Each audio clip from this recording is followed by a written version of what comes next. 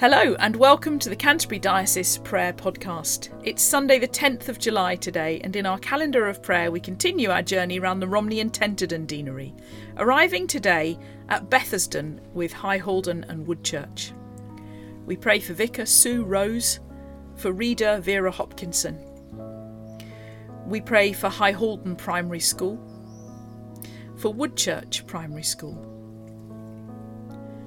Please pray for our church communities in Bethesdon, High Holden and Woodchurch, for our PCCs and for those who help us care for our church buildings, for our village schools and for our Open the Book team starting again in September, for our Blend youth group in Woodchurch and for those who lead our coffee mornings, for the restarting of our 9 o'clock club for parents and toddlers in September and for Messy Church, for all our wedding couples and baptism families this summer, for those who are being cared for in nursing homes, and for those who are struggling with illness and bereavement at this time.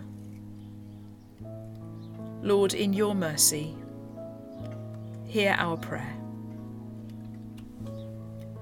We join with the Worldwide Anglican Communion today to pray for the Church of the Province of Uganda.